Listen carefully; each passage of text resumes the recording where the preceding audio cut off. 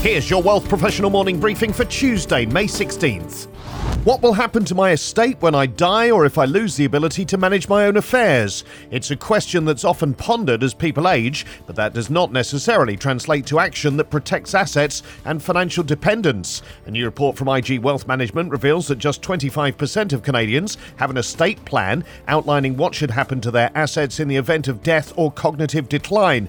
By next year, 1/5 of Canadians will be over 65, but only 21% have had detailed discussions with the beneficiaries of their estate or executors of their will.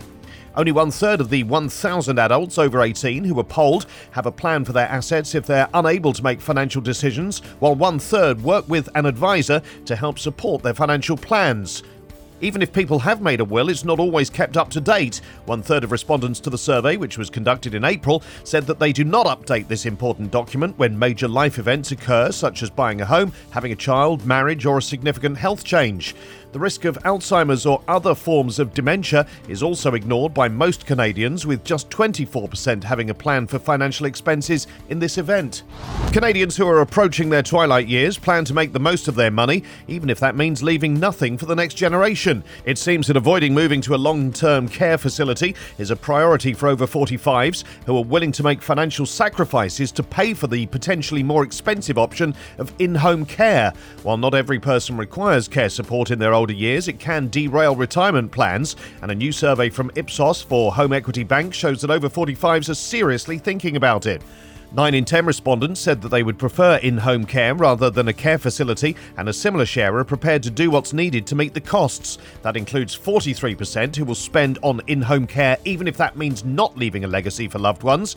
42% would forego home renovations, and 38% would cut back on expenses such as food, general living costs and entertainment. A quarter of poll participants said they would put their care needs ahead of paying down debt, and 9% would avoid costly medications. The mood among global fund managers soured further in May, with investors flocking to cash amid concerns that a recession and credit crunch are looming, according to Bank of America's latest survey. Bloomberg reports the sentiment among fund managers deteriorated to the most bearish this year, with 65% of survey participants now expecting a weaker economy. At the same time, almost 2/3 of investors see a soft landing as the most likely scenario for global economic growth and expect only a small contraction in earnings. While cash levels rose to 5.6% in May, exposure to equities also climbed to the highest level this year, while bond allocations are now the biggest since 2009, according to Bank of America.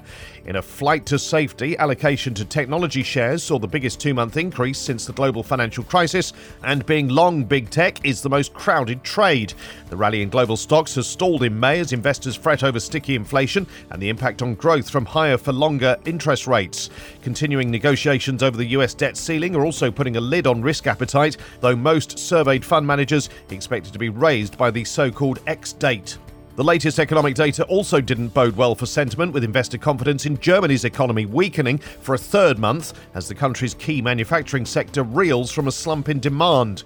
Bank of America's survey was conducted May 5th to 11th, spanning 251 participants with $666 billion under management. These stories in full at WealthProfessional.ca and in our newsletters, plus high-quality equities and underweight bonds balance today's 60-40 portfolio. AI is helping investment advisors better serve their clients, but most people think it will never completely replace human guidance. And NextGen takes the reins as family offices embrace younger leaders. For Wealth Professional Canada, I'm Steve Randall.